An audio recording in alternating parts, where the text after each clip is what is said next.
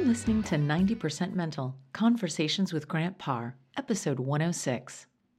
Mental performance coach Grant Parr sits down with Chris Thomas, Super Bowl champion wide receiver and sports life coach, as he shares his story of adversity and how every obstacle that he experienced throughout his career served as a life lesson that led him to love and accept himself and to achieve greatness.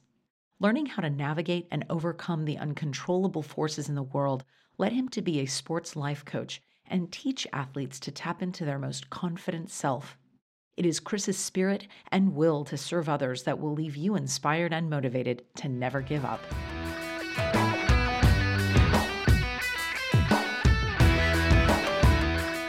You're interested in a full-body resistance training system to achieve your athletic and fitness goals? The Mass Suit from Juke Performance is your answer. The Mass Suit is a full-body resistance training suit that you wear during your exercising or sport-specific training to enhance your speed, strength, power, agility, and endurance. You are fully mobile, and it's great for plyometric and high-intensity training. It engages all muscle groups simultaneously and increases to a 50% caloric burn. Check out the Mass Suit at jukeperformance.com and other fitness-related products, and make sure to use the promo code GRANTPARR, one word, GRANTPARR, for your 10% discount.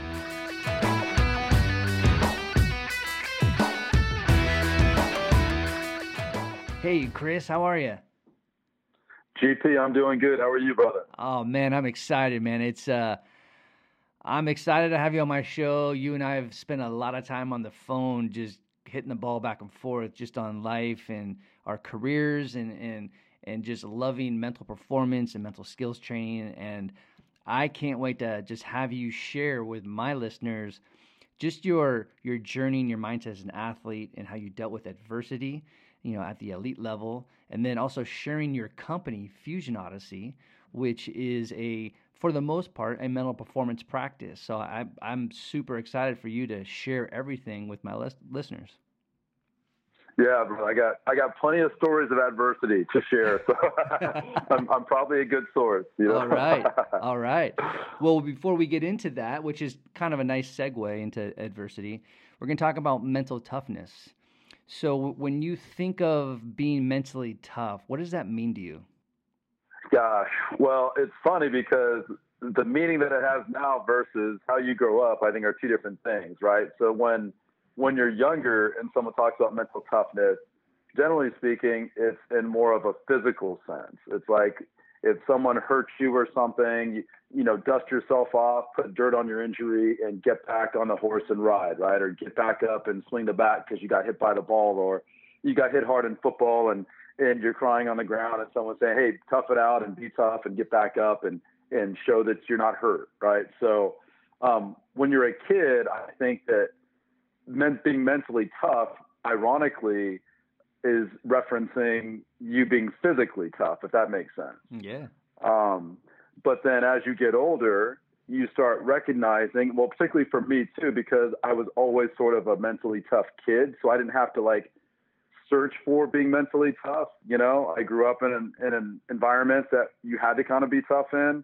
So it just taught me to be thick-skinned, and it taught me to go fervently pursue what it is that I wanted. And I didn't think about being scared of failing or anything like that when I was a kid. So that just was sort of second nature to me. But as you get older and you get more exposed to a bigger stage, which makes you feel more vulnerable, then you start recognizing that mental toughness is taking on a whole other context.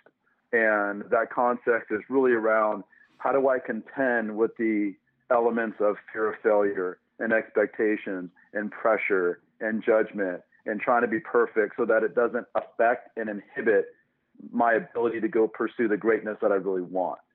So for me, I always was mentally tough and didn't really think about or become overwhelmed by the idea of failing or the idea of not getting what I wanted. I always just kind of expected it was going to work because I was good enough, and I thought that I was good enough whether I was or not. It wasn't until the NFL that I really got exposed to what it meant and the depths of where I needed to go if I was going to survive my experience and not collapse under the weight of judgment and and fear of failure and people sort of wanting you to fail. So it took on a whole other context, if that makes sense. Yeah, it does. I've had multiple people throughout my career, and also as a mental performance coach throughout this career. I've had so many people say, if you are striving to be mentally tough, you have to be physically tough as well. You just can't be one thing. Like if you're going to be mentally tough, you have to actually be physically tough too. So it totally makes sense that was kind of, being physically tough was kind of, the inception of this mindset. And then as you got more into your career, it kind of blossomed and it matured into more of the mental side of the toughness, if you will. Yeah, and I'll tell you what, and you can attest to this, I'm sure. When you're younger, especially given our age group, when you were younger, there was no one who knew anything at all about the power of the mind and the influence of the mind on performance. So the only way they referenced it was in the way of physical toughness. Yeah. So no one knew anything about the mind. No one's even talking about that. I mean, I never heard about that until day one in the NFL when a coach said, get ready, men, the game's about to become 85% mental and 50% physical. And even when you hear that, you totally dismiss it because there's no evidence that that's even true. You know what I mean? It's like totally. we all got to that room because we were great athletes. And because we were great athletes, we could do more with that athleticism and be more dynamic and show better on the bigger stages. And that's why someone was giving us a chance to go fulfill a dream of playing in the NFL. So when you heard it, it was like this whole foreign concept that you completely dismiss. So yeah, I mean, no one was talking about mental toughness from a place of the actual psychological and emotional element of the mind. They just were referencing it when we were young in the way of being physically tough and get yourself up and don't show weakness and all that stuff, which really is not developing a toolkit at all. No. Because really, at the end of the day, you could still fear failing, you could still judge, you can still feel pressure, and you can still try to live up to expectations and feel overwhelmed by it. So it's not really addressing like you unlocking the mind. Right. Absolutely. And it's interesting as a youth when I was playing all these different sports, I had my father was awesome. My dad was involved in every single baseball team. He coached pretty much almost every baseball team. And if he wasn't coaching baseball, he was like a president of youth football or the president of the Little League. Like he was really involved in the development, not only mine, but my brother's as well.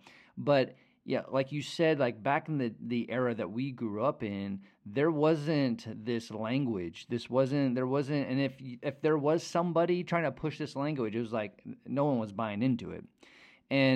But my dad, this was crazy. The things he was teaching my brother and myself about visualization, self-talk, and breathing, those three things, he was like way ahead of his time. But if anybody else outside my dad was going to try to teach me to do that stuff, I'd be like, no way, man. Like, absolutely not.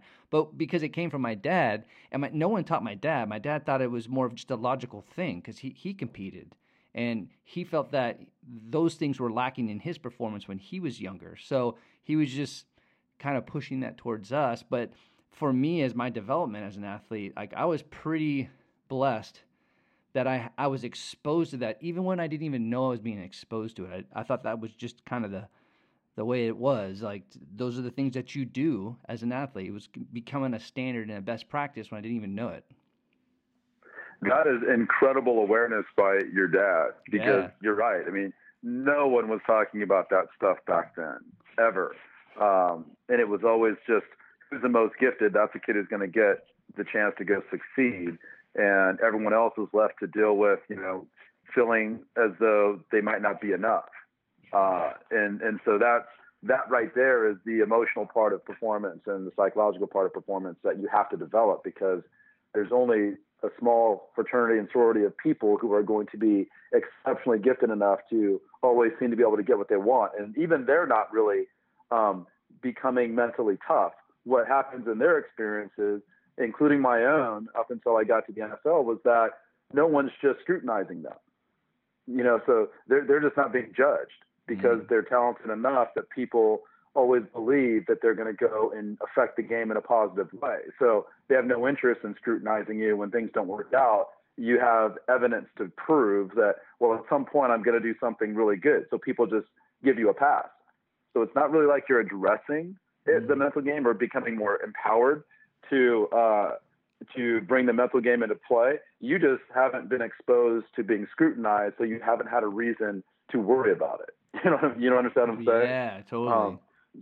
So, and at some point, that all comes to a head because, at some point you will be scrutinized unless you are, again, like the less than 1%, the 0.0025% of the people on the planet that are just that talented that they're going to just get away with it always and no one's ever going to say a word about it. But for the large majority of the rest of us, that is not the case. So yeah, it's a really fascinating thing because again, back then it was about being physically tough, which I guess made you mentally tough, but not in the truest sense of mental toughness. Right. Absolutely. And kind of staying on this theme of mental toughness, can you share, and I know there's a ton of different antidotes you could probably pick from, but can you share a specific time within your career where you had to be mentally tough, that maybe that signature moment where you just had to dig deep and become mentally tough? And so when you say mentally tough, in what way are you referencing that? I think because I have a few where I've had to endure someone's visceral attack on me. I've had other moments where it's like I could have been fearful enough that I wouldn't have let myself thrive in a moment that was a huge moment and maybe a defining moment within a game. I've had other moments where you suffer through an injury and you can either, retreat as a result of it, or you can make yourself vulnerable to the unknown, which in itself takes mental toughness. So in what way are you kind of referencing? I'd love to share whichever. Yeah. So that's the thing about being mentally tough. I think it's in any situation. I think there's multiple things that as athletes, performers, internally and externally that we have to deal with. So whether if it is an injury, whether if it is an outside force that is, messing with your ego, or if it is, fourth down and, 4 and you're doubting yourself, but some way, somehow in that moment, you actually overcame those nerves and that self-doubt and you came out on the other side with the touchdown, like whatever it is. So it could be anything that you had to deal with that was super tough, chaotic, emotionally or mentally, but you actually overcame it. Okay, that's awesome. So then I will reference my senior year in college because that was the first time that I was really challenged emotionally and psychologically. Up until that point, my path certainly was not a straight line path to getting where I wanted to be. My dream was to go play professional football ever since I was 7 or 8. And it became a reality after my junior year where I was a projected 3rd to 6th round draft choice, depending on how my senior year in college went. And I trained with an NFL quarterback for an entire summer prior to my senior year, as well as an NFL DB. So I felt like I was in great position to go have an exceptional season, go to training camp, and I pulled my hip flexor like the 2nd or 3rd day. So already I'm hobbled. I'm hobbled for a couple of weeks. The season starts and I'm not 100%. And so I'm playing the first 2 games at less than 100%. I'm finally 100% going into the 3rd game. I know I have some time to make up for. Really excited to go show the world what I can do. And 7 minutes into that game, I suffer a season-ending injury. So in that moment, I would be lying if I said that there was not an exorbitant amount of despair. And the despair came because I would have been okay if the dream was never tangible. But the dream became tangible after my junior season when spring ball started for that next season. And NFL scouts are sitting on the rails watching you practice because you are a candidate. Mm-hmm. And that's when it became tangible. So there's a completely different emotional connection when it becomes tangible, if that makes sense. Yeah, oh yeah. And so I was preparing to now make what was tangible my true reality.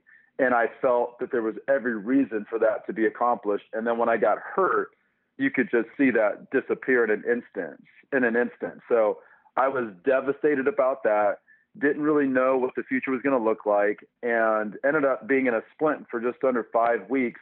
And when I came out of that splint, I went from 188 pounds to 172 pounds. So I was a fraction of the player that was an NFL's prospect. I'm now starting rehab. The season's progressing, so it's closing in on the midway point of the season. and I'm not playing, but I do know that when the season concludes, that at some point I'm hopeful that I'm going to have these NFL workouts, and I feel like really stressed about the little amount of time I'm going to have to prepare for those. And so it took me a while to get to a point where I could even lift weights and run and do the things I was going to need to do to get in shape.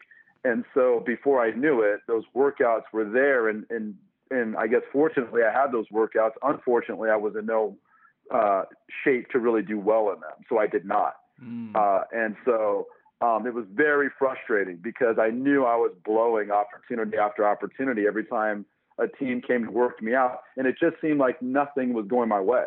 I'm trying to put weight back on. I'm trying to just lift for the first time right after I'm rehabbing. And then as I'm 2 or 3 weeks into my workouts, I'm feeling really bad. And I find out that I have mono. So that's a setback. And it was just one thing after the next. My first NFL workout wasn't even outside because it was raining when the Indianapolis Colts came to work me out. So we do this workout in a gym where I'm running a 40-yard dash across the gym with like 5 yards to stop before I crush into the wall. It was just like, it was just, wow. It was just irrational. The whole thing was just completely irrational.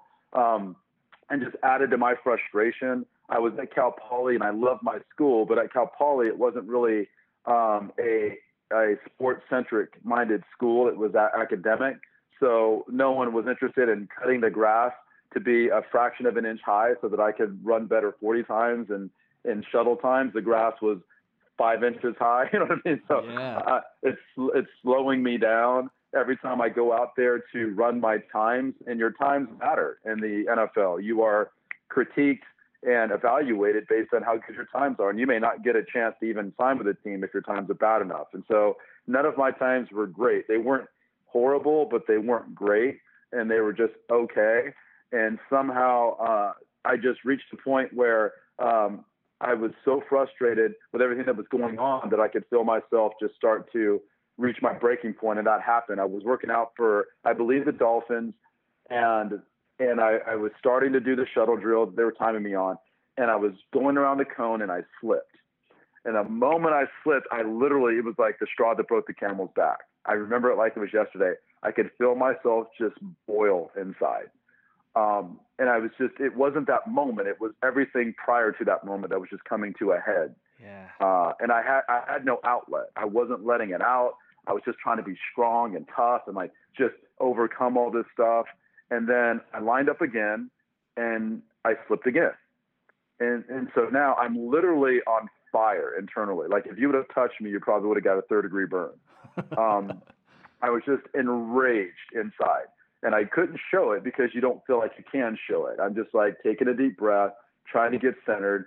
The scout lets me do it again, and I slip again.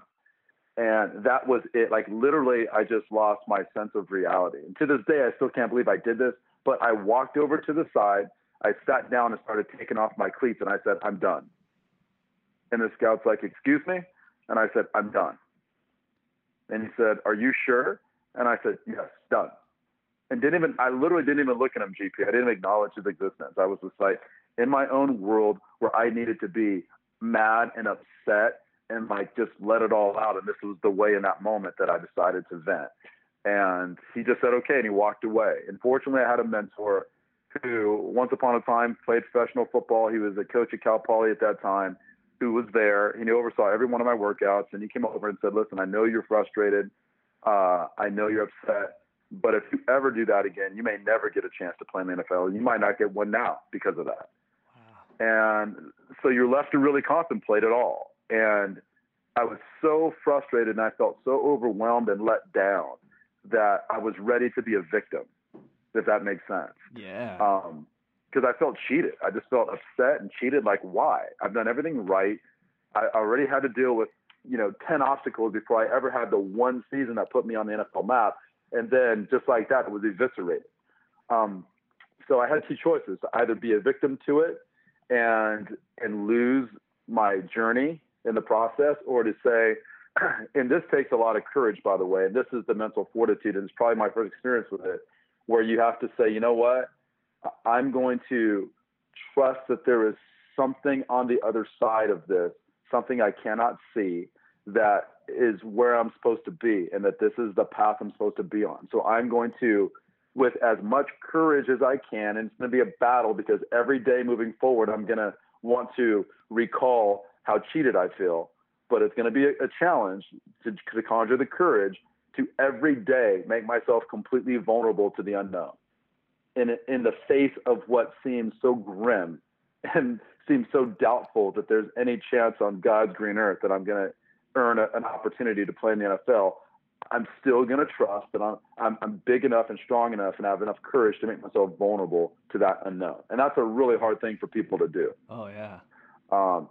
So that was probably a real defining moment for me, because in doing that, only God knows how, but I was able to get 5 teams that wanted to sign me as a free agent. I did not get drafted, but I signed as a free agent with the team, and it was the San Diego Chargers. And that was the chance to make my first NFL team, which was even more grim when I got there. So that required a whole other different type of mindset and mental strength and fortitude that I didn't necessarily need when I was picking up myself off the ground to continue moving forward. So that was the first time. But when I joined my first NFL team, that was a whole other ball game where it was like, holy smokes, I'm living in a world where one moment every single day is going to determine whether I get another moment. And so that's a whole other place mentally that you have to go to live in a place where you can't be fearful. You can't be judgmental. You can't feel pressure. You can't try to live up to an expectation. You can't try to prove something to people. You have to be totally connected to yourself in that moment, because to be great for 7 seconds requires 100% of your energy. You can't be diverted into something that you don't control, right? So I had to learn that when I got my chance to join that NFL team. As you were talking, I mean, literally, I was like, how doesn't an athlete experience like this victim mindset when you go through an injury and you go through illness, and then your facilities around you are not like they're not conducive for your development, and you get so frustrated and you want to quit, and you're at the door you've been wanting as a kid to try out for a team, and you feel like you're blown and you just want to just give up. And so that was coming up for me as like, man, he must have felt like a victim, and you did. Now, which is interesting is when you said something that was really cool about the tangible, when the opportunity became tangible. So I've been there, and I've seen this with athletes, is that, and it's a great word, it's a great connection to that experience, because once it's real, like it becomes a reality, to me, that's the moment where it's a cool feeling, but that's where we, as humans, we put meaning to it. Like, so when we put meaning to it, depending on what meaning it is, then we actually start putting pressure on ourselves.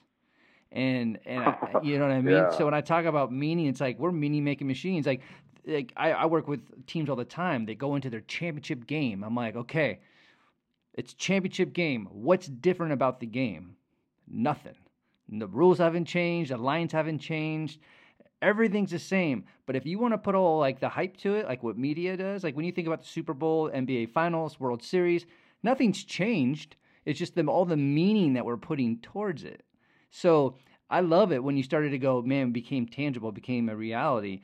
And I wonder at that point if that was more pressure that you put on yourself. I know I didn't put pressure on myself. I 100% agree with what you just said. I didn't put pressure on myself at all. I didn't feel like, oh my gosh, like you have to do X, Y, and Z. I just was more or less trying to pick up a broken version of myself to get back to the point where I could perform at a level that I thought I was capable enough to impress them to want to give me an opportunity. And what I neglected to say, part of the frustration too, was that I had never redshirted, and I believed that I could qualify to get a redshirt year. And so I was really excited about that. I thought, okay, well, I can get this whole year back. And so I had some glimmer of hope. And when I went to go talk to the athletic rep for our school and told him kind of, hey, I think I have these extenuating circumstances, he basically said, it says right here in black and white that you can't get a year back. So it is what it is. I'm like, no, I'm not okay with that. And so interestingly enough, and it just goes to show you, I mean, this is the takeaway for me, is that you will always have moments where your faith is tested and your fortitude is tested, and your job is to do everything in your power to continue moving forward. And if you will do that, then your destiny is going to be exactly what it's supposed to be in your life. But for many of us, it's at that point that we choose to be a victim.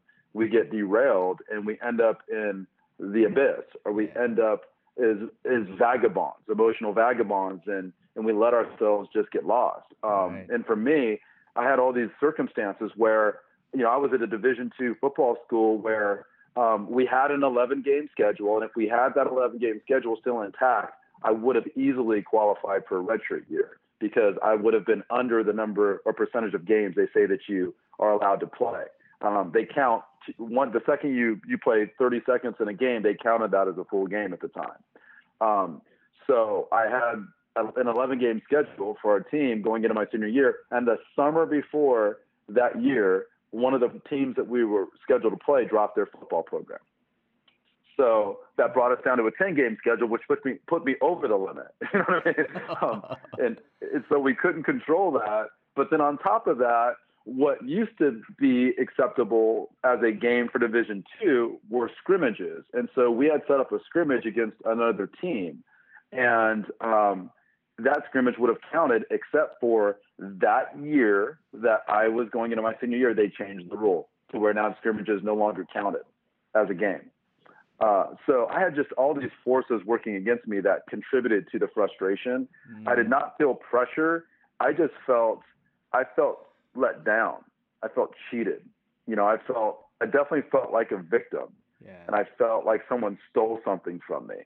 And that right there might be the worst mentality, because it's so hard to put forth all the energy required to achieve something extraordinary when your first inclination and instinct is to be a victim, because that's going to inhibit you 100% of the time. You'll never invest the right energy into being great ever.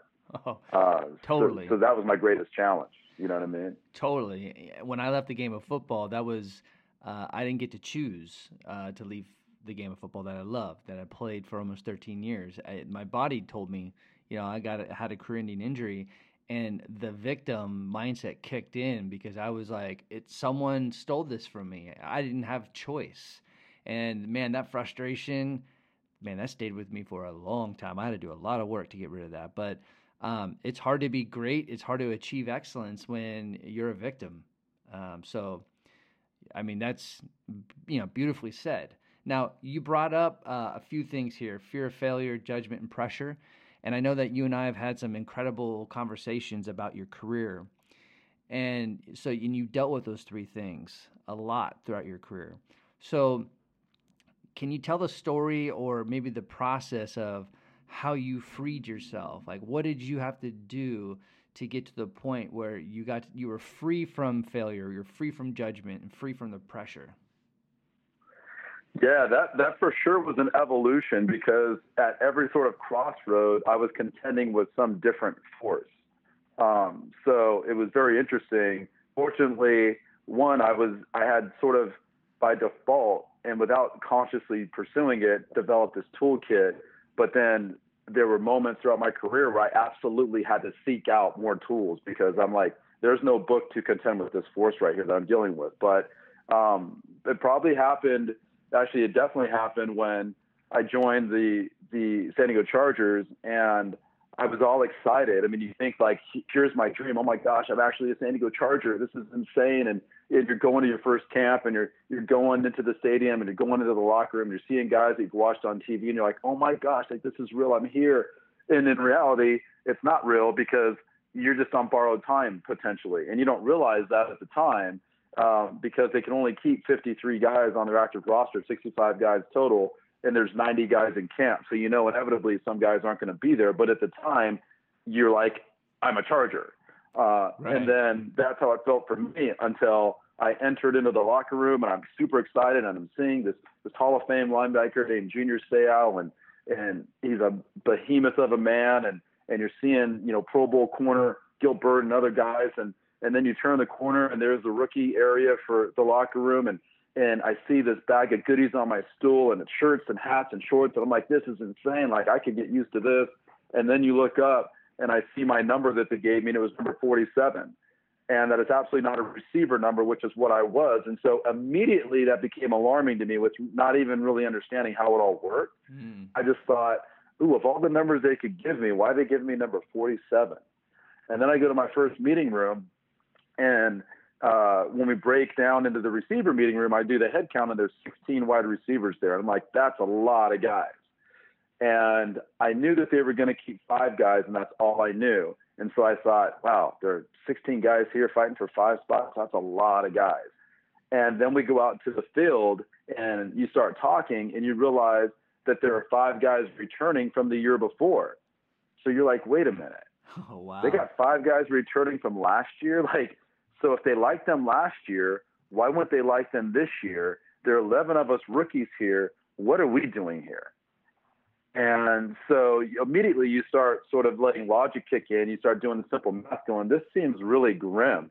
Well, for me, it was more grim because, one, nobody else who played receiver had a number like mine. Everyone had a single-digit team number, 80-something number, which is what you want as a wide receiver.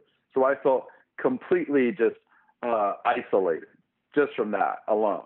And then we went through a 3-day, 5-practice camp, and I literally got 2 repetitions of anything over the course of those 5 practices. I stood there as like the kid on the other side of the fence asking for you to let him play without saying it.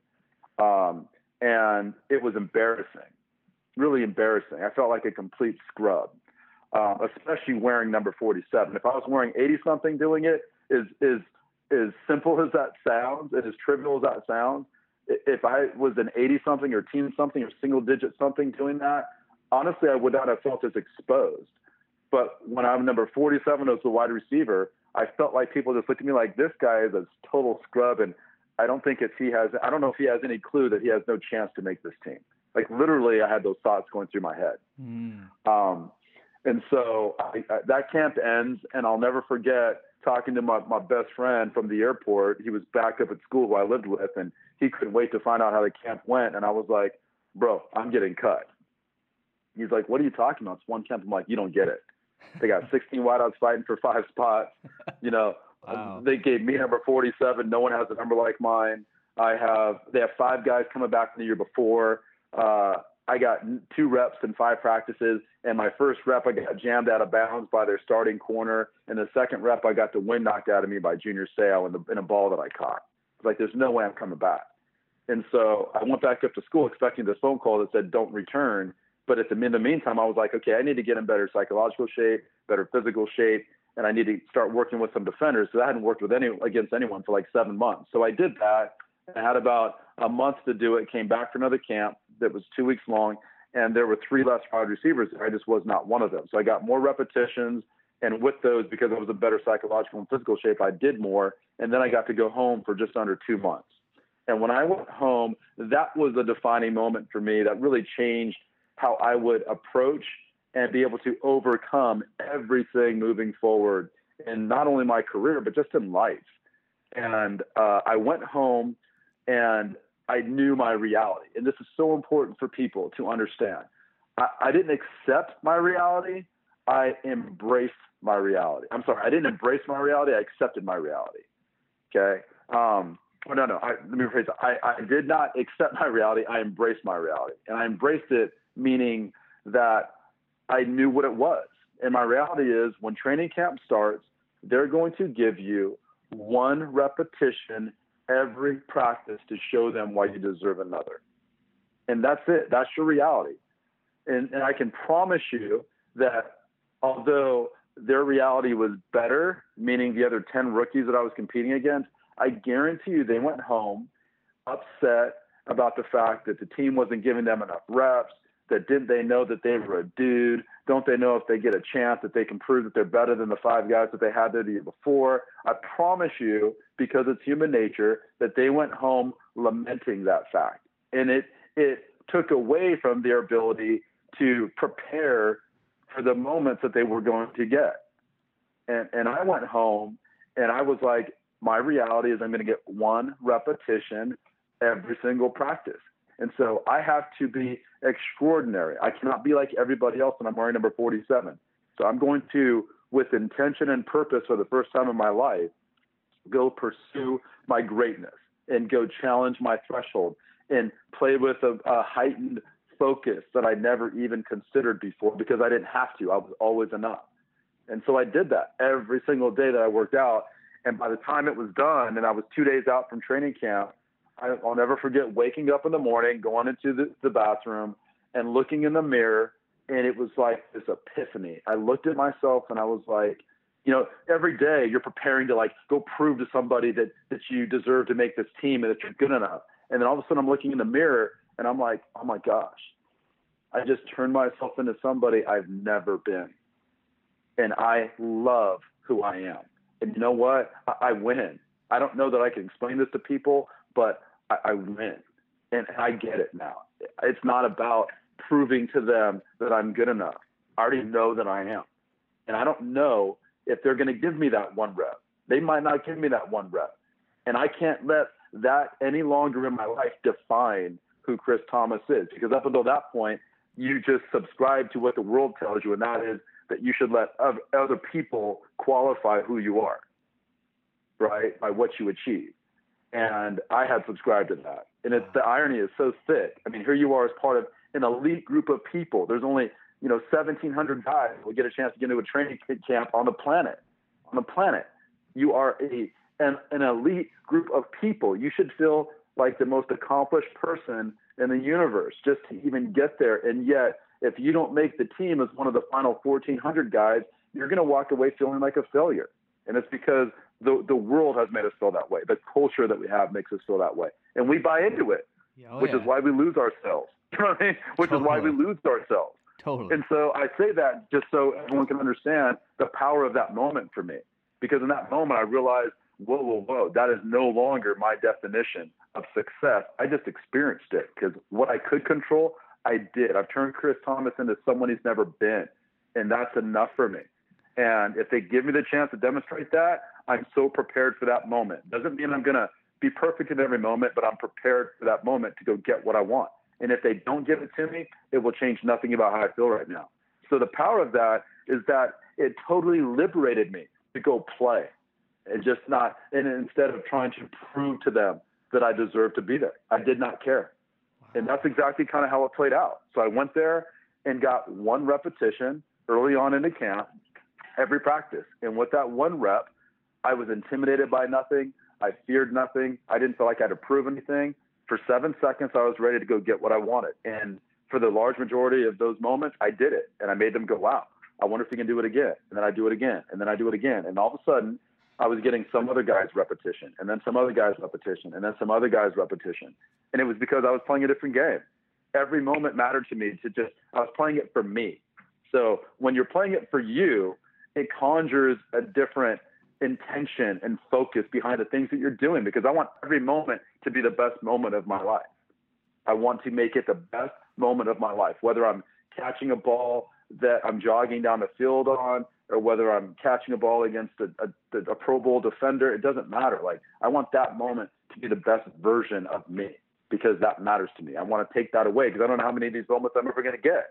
Right. And so that's what I did. And by the time we finished 3 preseason games, none of us rookies had played in one of those games except for me. I got one rep. I think it was the first or second game, and it was a blocking play, and I screwed that up. I did the wrong thing. And none of us rookies played because they were looking at the 5 guys that were there the previous year.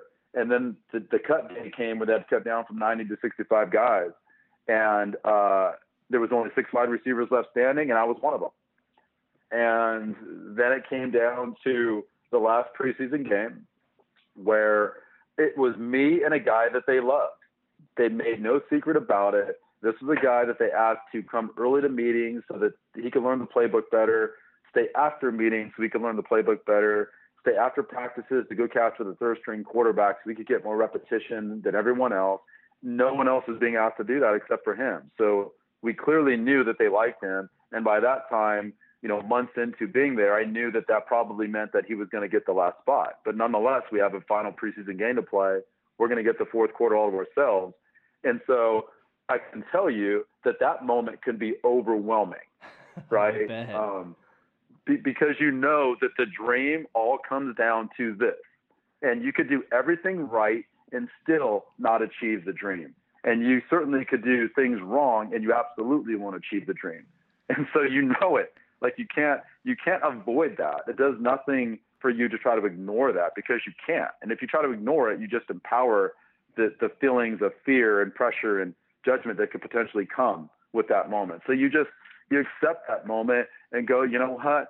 I believe I'm prepared to do as much as I can to own this moment. And that's just what I'm going to let myself do. And that happens. So fourth quarter comes, he and I get the fourth quarter to ourselves. We're playing up in San Francisco. And I'll never forget jogging through the tunnel. There's this picture that I have of me jogging through the tunnel, and I'll never forget like what I felt. I remember going, this may be the last time I ever put on an NFL uniform and jogged through a tunnel onto an NFL field. And I'm just so grateful for this moment. And I just want to make sure that no matter what happens, that I walked away knowing I let myself have a chance to be great. I'll never forget that. And so we go out in the fourth quarter, and they try to throw this guy the ball 5 or 6 times, and he cannot make a play. He never dropped the ball, but the ball was deflected. He slipped a couple times. It was underthrown, overthrown. He never dropped the ball, but couldn't make a play. And then late in the fourth quarter, I'm on the left side of the field. I'm in the slot. I get this ball down the middle of the field, and make no bones about it. I mean, it is a monumental moment in your life when you see a ball coming down the field that you know, if you drop, can end your dream immediately. You know what I mean? Yeah. And just the feeling of the stress. I mean, I hate that people would feel that, but if I would have dropped that ball, if not in the right frame of mind to keep everything in context, like that's the stuff that haunts people when you're like, I was an inch away from my dream potentially, and I couldn't come up in a moment, and it haunts me that I wasn't big enough to succeed in that moment. I mean, if not in the right frame of mind and not applying the right context, that stuff can bury people. And I hate that for people because no one's life should hinge on a moment like that in terms of their sanctity and their peace and prosperity and experiencing life quintessentially. It shouldn't, but it does for the large majority because they don't have a toolkit to put life in context. And I did. And because I did, I actually could be better in that moment. So I jumped up, caught the ball, fell down for like a 26-yard gain. The next day was cut day. And he and I are roommates, meaning the other wide receiver. And so the way that it works is the phone rings, and the Grim Reaper, as we call him, calls you to say, bring your playbook, the coach wants to see you. And you know that it's over. And it's a horrible feeling. I wouldn't wish that on anybody. And so sure enough, that afternoon, the next day, the phone rings, and I'm the one closest to it, and I have to answer it. And it's one of those phone calls you're like, I don't want to answer it, but I do want to answer it because I don't want him answering it and then telling me the call's for me. You know what I mean? So it's like, it's a horrible feeling, man. I bet. But I answer the phone, and sure enough, it's a Grim Reaper, and I know his voice, and he says, hello, this is so-and-so. And I said, hello, Mr. So-and-so. And immediately the thought in my head was, he's calling to cut me. And I've done everything in my power to make this team. I've had brilliant moments over and over again where I literally had no margin for error. I mean, when you're Chris Thomas wearing number 47 and a low man on the totem pole, you have zero margin for error. And what I loved about myself is that I did not shrink and I did not fear to the point where I would be inhibited in pursuing the end result that I wanted, because looking back, if I would have been inhibited at all, I would have absolutely given up the moments over and over and over again where I needed to be great. And so I was aware enough to love that I didn't succumb to that. Yeah. And so I felt great about that, but I felt like I was getting cut. And so he says, I said, hey, how are you? And he says, fine. How are you? And I said, fine, whatever. And he says, listen, I want to tell you that we like what you've done. We like you a lot. Because of that, we're going to keep you here. I need to talk to Wade. And so I handed the phone to the guy, and he was told to bring his playbook and go see the coach, and he would never be in a training camp again. And that right there launched my 8-year NFL career. Wow. Oh, man. You know what? I mean, that's a beautiful story in so many ways.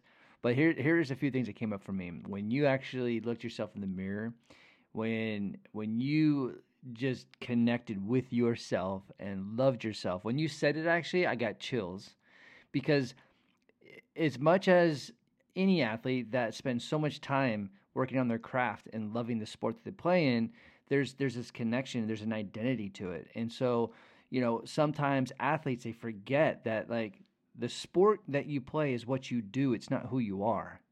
And that's huge. And in that moment, that crucial moment, that elite moment, all the pressure that you're going through, you've connected, like you had such a human experience about connecting and loving yourself and how that freed you. So that was beautiful. That came up for me. And another thing that came up for me is that if I was in your shoes back in the day and I got the number 47, right, I would probably feel the same way. But now that I'm a lot older and more mature and I have all the tools now and I teach people how to deal with situations like that, man, what an opportunity, a reframe moment where you can reframe that. Like being number 47 amongst 16 other wide receivers that have, number 80 something or a single digit. I mean, an awesome opportunity to reframe that. Like, so what, I have 47, I'm going to stand out because no one else has this number and they're going to remember who I am. Right? It's that way of thinking is such a great reframe. Now, if I was 20-something years old, I probably wouldn't have that mental fortitude. But now there's people like you and I can teach that and teach people how to reframe things like that in the moment. Oh, it's huge. I mean, really, it was an epiphany in my life. That moment in the mirror was an epiphany in my life because it changed my perception of how I'm supposed to exist in the world. It changed the perception of like trying to allow other people to qualify my success in my life. And it even changed the perception of success for me because up until that point, the only success you could have is if you made the team. And then after that, the only success you can have is if you're a starter. And after that, the only success you can have is if you're a Pro Bowler. And after that, the only success you can have is if you're a Hall of Famer. And so you just buy into that.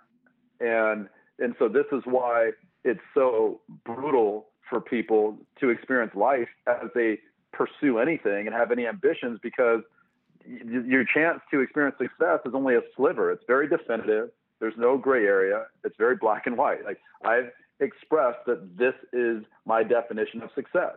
And so the only way I can feel achieved is if I achieve that. Well, let's just face it, that the greater the goal, the more the odds are against you, the more, forces that are going to come into play that also determine whether or not you will achieve that goal, right? It's not just if Chris is great, I could have been great and they could have had no interest in seeing my greatness. And I could not have had at all achieved what I set out to achieve. And that actually happened in my career later on.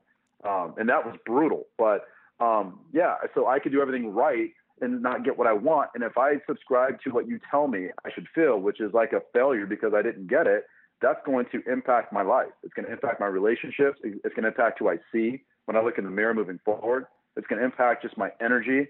And subconsciously, I'm going to hold on to that. And even though that's a huge failure in the context of trying to do something like make an NFL team, in life, we experience what people, define as failures over and over and over again. And so all those add up to a point where finally I just don't like who I am. And if I'm an athlete, you're right. Most athletes have a hard time separating the person from the player.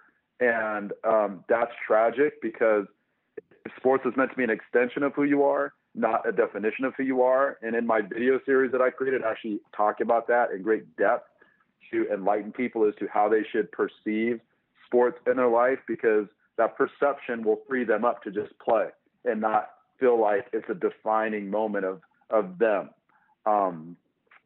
So I do talk about that, but no, it's that separation is critical because when you wear what you're going to do as an athlete, as a person, it creates that much more pressure because that's the way you define yourself. You know what I mean? Totally. That's the way you define yourself. And if you can't escape from that, then it wreaks havoc on your sense of self and your psyche. The thing that I was really good at was, and I'm so grateful for, I guess, these trials as I look at them now. I certainly wasn't at the time. I was frustrated, but as I look at them now, it's like all these moments where there were crossroads like that, where I could have adopted one mentality or another. I'm grateful that I chose the right one because I needed that. I needed that foundation, and my foundation got bigger and bigger. But every time it got bigger, I was confronted with something else. I was like, geez, when is this going to stop? Like, at what point am I just going to break? at some point because you keep throwing me into the fire, and I don't know that I'm going to continue to have the strength to fight the fire. This is becoming overwhelming. It's hard enough just to function and be great, and the energy involved in that on a daily basis when you're playing a professional sport. But man, now you're throwing these other elements in here that how much can someone take before they break? You know what I mean? Yeah.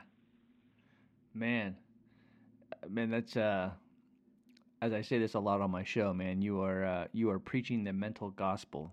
And I love it. And so with that being said, as far as, teaching lessons and helping people, you've created a awesome company called Fusion Odyssey. For the most part, it is a mental performance practice. Share with my listeners what Fusion Odyssey is all about and what motivated you to create this company. Yeah, so when I left the game, it's funny, and I didn't get into great detail. I know we don't have time on the show to talk about it, but when I was making the NFL for the first time, I mean, that was one set of mental challenges. But as my career progressed, I really contended with forces that there was no book for that could have easily overwhelmed me and absolutely broken me. And it did for a short period of time. And I'm grateful for that because it forced me to have to unlock every sort of chamber of the mind in an environment where the stakes are already really, really high on a daily basis. And it allowed me to learn how to play this different game and allowed me to learn how to play the game within the game that we hear people talk about frequently. And it not only did that, but it made me stand back and recognize that all the while when I was a kid, I was playing this different intellectual game. I wasn't just playing this different emotional game. Somehow I had this innate understanding about the chess match that exists in sports. And I wasn't just a football player. I played tennis, I ran track, I played soccer, I played basketball as an adult. I played volleyball back then, beach volleyball back then. I did a number of different things. I played baseball for years. And so looking back, in part, the reason I was so successful is because I always understood this sort of chess match within the game. And I didn't realize that was relevant until I really ended my NFL career, where for 4.5 years I was thrust into kind of this de facto PhD program in sports psychology just because of what I was contending with a coach standing there on the sideline going, I don't want you here. You're not my guy, and I don't care that you're performing great. I want to get rid of you. So I'm not looking for your successes. I'm looking for your failures, and I'm hoping on any given day you give me just enough to justify getting rid of you. Wow. And that's a hard thing to deal with for a day or a week. I dealt with that for 4.5 years virtually. And so I needed to learn how to play in a space that was my own and play a game that was my own and a game that was totally different than everyone else, where I could create this cocoon around me, this force field, where for the 7 seconds I needed to be great, I could be great because I wasn't playing a game that brought into play these exogenous forces that I didn't control.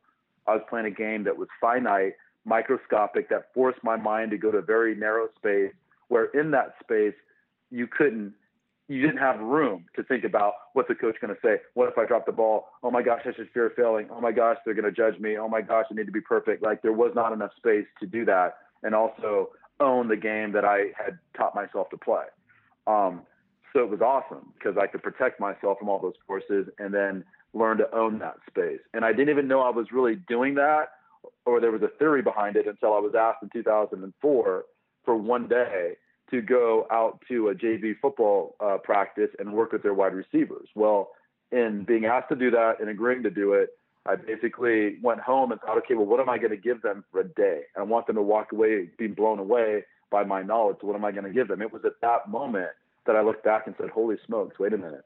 I think that I was playing that 85% that they talked about that one day in the NFL, that first day.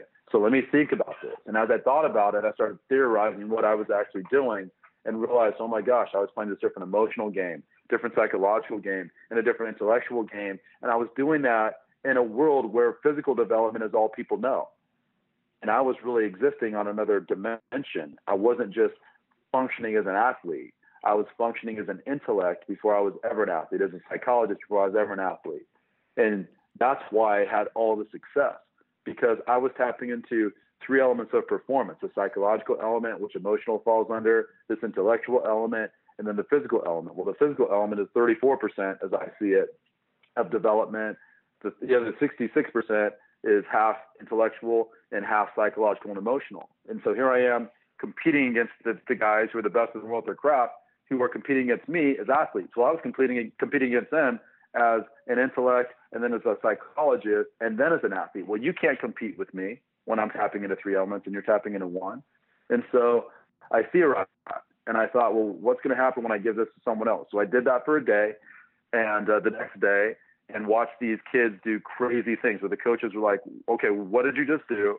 We know those kids, they're not supposed to be very good. And then one day you had them doing things that I would have never thought they could do in a lifetime. And so I stuck around and watched basically three irrelevant kids from the freshman team become superstars for me. And every kid transformed basically that was a wide receiver, to the point where parents were like, okay, I've never seen that in my life. Will you coach next year? I was like, absolutely not. I don't have time for this. And I'm breaking down film till 1 a.m.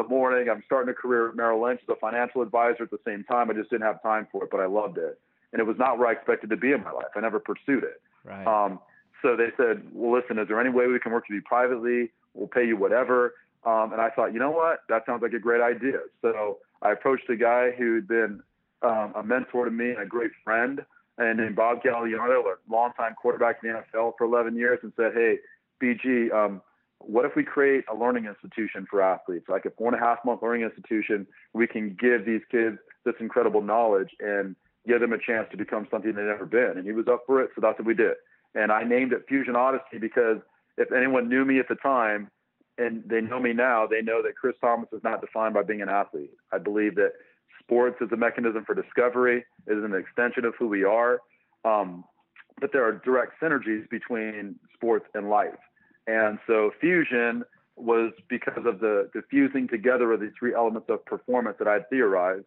And then Odyssey is a spiritual journey. And I've always believed that sports should be a spiritual experience if done correctly. And if you are unlocking the right things in the way of who you're meant to be as a performer, that, truth be told, is only going to be unlocked if you access the mind. Physical development by itself will never unlock it alone.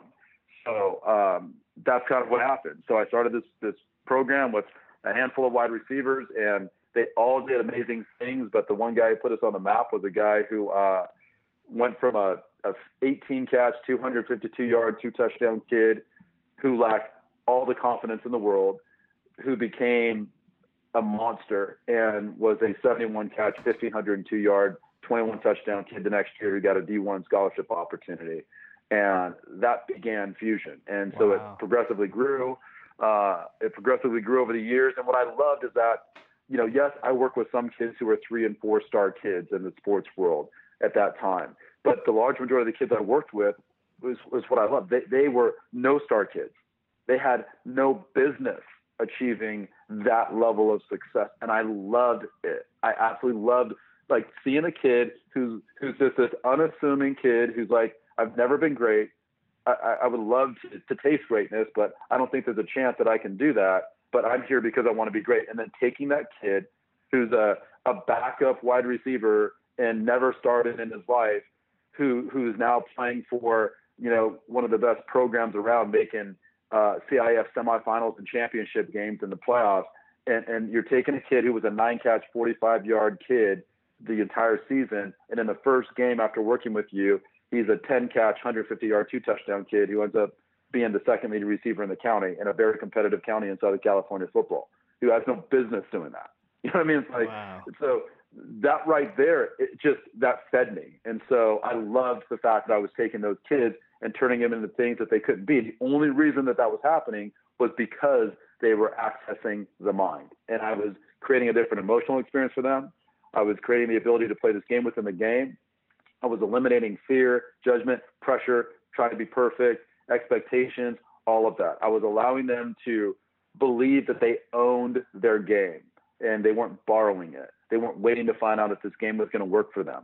They were playing a different intellectual game. And so they learned how to play in this cocoon where it no longer was about proving anything to someone. It was no longer about the guy in front of them and, oh my gosh, he looks like he's going to be much better than me. None of that stuff existed for them. They learned how to play a totally different game. So it evolved to the point where 3.5 years ago, I ended up speaking at an event where there was 26 club soccer girls there, ended up working with my first athlete outside of football, which was a soccer player, and consulting with a player who was in the absolute abyss emotionally, had anxiety, could not function, could not even relax in practice when she went to practice. And then just a consultation, she's like, I cannot wait to go to practice tomorrow. In a week, she turned into a girl she'd never been. She worked with a technical coach for 3 years prior to meeting with me, and had always got dominated by this other girl. After one time of taking her on the field to teach her this new game within the game and a different connection with her ball, I get a text from her mom that says, you know what, I'm watching my daughter dominate this girl who just dominated her every time they're together for 3 years, and I can't believe it. And when I was told by the girl the next time I saw her, she's like, yeah, my coach told me that they had never seen me look more confident than that day when I dominated that girl. And that was the power of the mind. So I then branched out and thought, you know what, I feel like I'm being called to do this for my life, not just as something that I do on the side. And if that's what I'm supposed to be, I want the side to be greater. And within 3.5 months, I was working with 16 soccer girls privately, 3 baseball boys, a couple of basketball kids, and still all my football boys, and decided that, you know what, I think this information is too good to just be doing this with people who can physically access me in my backyard here in Ventura County. So I made a decision to try to make Fusion Odyssey more universal and give people access to what it is that I know. And the first way to do that was to create a website and to create a video series, which I did. I spent 15 months creating a video series that was really addressing every single component of the mind that comes into play that will affect your experience either constructively or destructively. And whether that's intellectual, whether that's understanding why training with something at stake is important, whether that's understanding how to contend with expectations, whether that's redefining, judgment, instead looking at it as observation, and instead of pressure, it's opportunity. Whatever it was, I created a video series based on my experience, based on, at that point, my 13 years of working with athletes, or 14 years, and then based off my number of years consulting with athletes and understanding what conflicts them and restricts them. And so I finished that a couple months ago, and now that is the way that people can access Chris Thomas on fusionodyssey.com, and or reach out to me through that website to consult with me if they have things that are going on. And eventually I will have a football series on there that really integrates the mind into the way that you become a wide receiver or a tight end. And then I'll have a soccer video series, a baseball one as well, and possibly a basketball one. But that's the way that people could access me, either through consultation or accessing the video series, which is a game changer. It is one video a day. They're all fairly short, between 6 and 20 minutes. And if you take just notes off of what you're hearing, you literally will create a cliff note that you can look at for 3 minutes before you go out to perform. That should transform the game that you play and liberate you to just go find your greatness. So fusionodyssey.com is the website. Beautiful, man. And what about social media? Can they follow you on social media? They can at Fusion Odyssey. I'm just new to the social media world. I've just sort of used social media to get myself out there, but I'm going to start being more consistent. And the things that I post are relevant to, performance development and just perspective about yourself and about life and about how you approach sports. You don't come to Fusion Odyssey so that you can see, me posing and the perfect picture, or me doing anything that is irrelevant to you being the best version of you. So if you want to be the best version of you, then following me at Fusion Odyssey on YouTube would be great too, because I will be posting videos of people actually working out with me that you can watch and you can see what they're doing and actually hear what we're talking about. That stuff is going to be awesome. And then just talking about how to approach sports. I will have conversations. I'm coming out with something next week that's about Headstrong, a documentary about mental health. And it was perfect because it's all the things that I know inflict people. And now you have professional athletes coming out to say, yeah, I became depressed. I became anxious. I became suicidal. I had suicidal thoughts because of the overwhelm of having to perform. And I never had a toolkit. And that's the coolest thing about our world is, we just thrust you into these environments where it's like, okay, we're going to scrutinize you, judge you. We're going to make you feel pressure. We're going to make you fear failing because we've created a 2-dimensional world, success and failure for you. And you're going to be on the wrong end of success far too often, that it's probably going to affect your sense of self and your willingness to just fully expose yourself. and we're going to ask you then to go be great in the process as well. And but we're not going to give you any toolkit to actually learn how to become great in spite of all that. Right. It's the cruelest thing you can do to someone. Totally. You know what I mean? Absolutely. So anyway, this is about giving you a toolkit where you can put it all in perspective and go out and pursue your greatness without fear and inhibition and judgment and pressure, and just go play, because none of that stuff is real. We've just subscribed to the context of it because the world told us that's what we were supposed to do. But if you step back and don't be emotional about it, and you allow yourself to be logical about it, and watching my video series, you will stand back and go, oh my gosh, that's the context that's real. And that's my new definition, because that's what it's about. It's about redefining your experience. It's not just about giving you visualization tactics. It's about redefining how you look at fear of failure, redefining how you look at judgment, how you look at expectations, how you look at trying to be perfect. And once you redefine it, then it's like you become this blank canvas that you can just create the masterpiece that you were meant to be. It is amazing, and it's how sports was meant to be delivered to you and utilized. So I want to help people utilize it like that.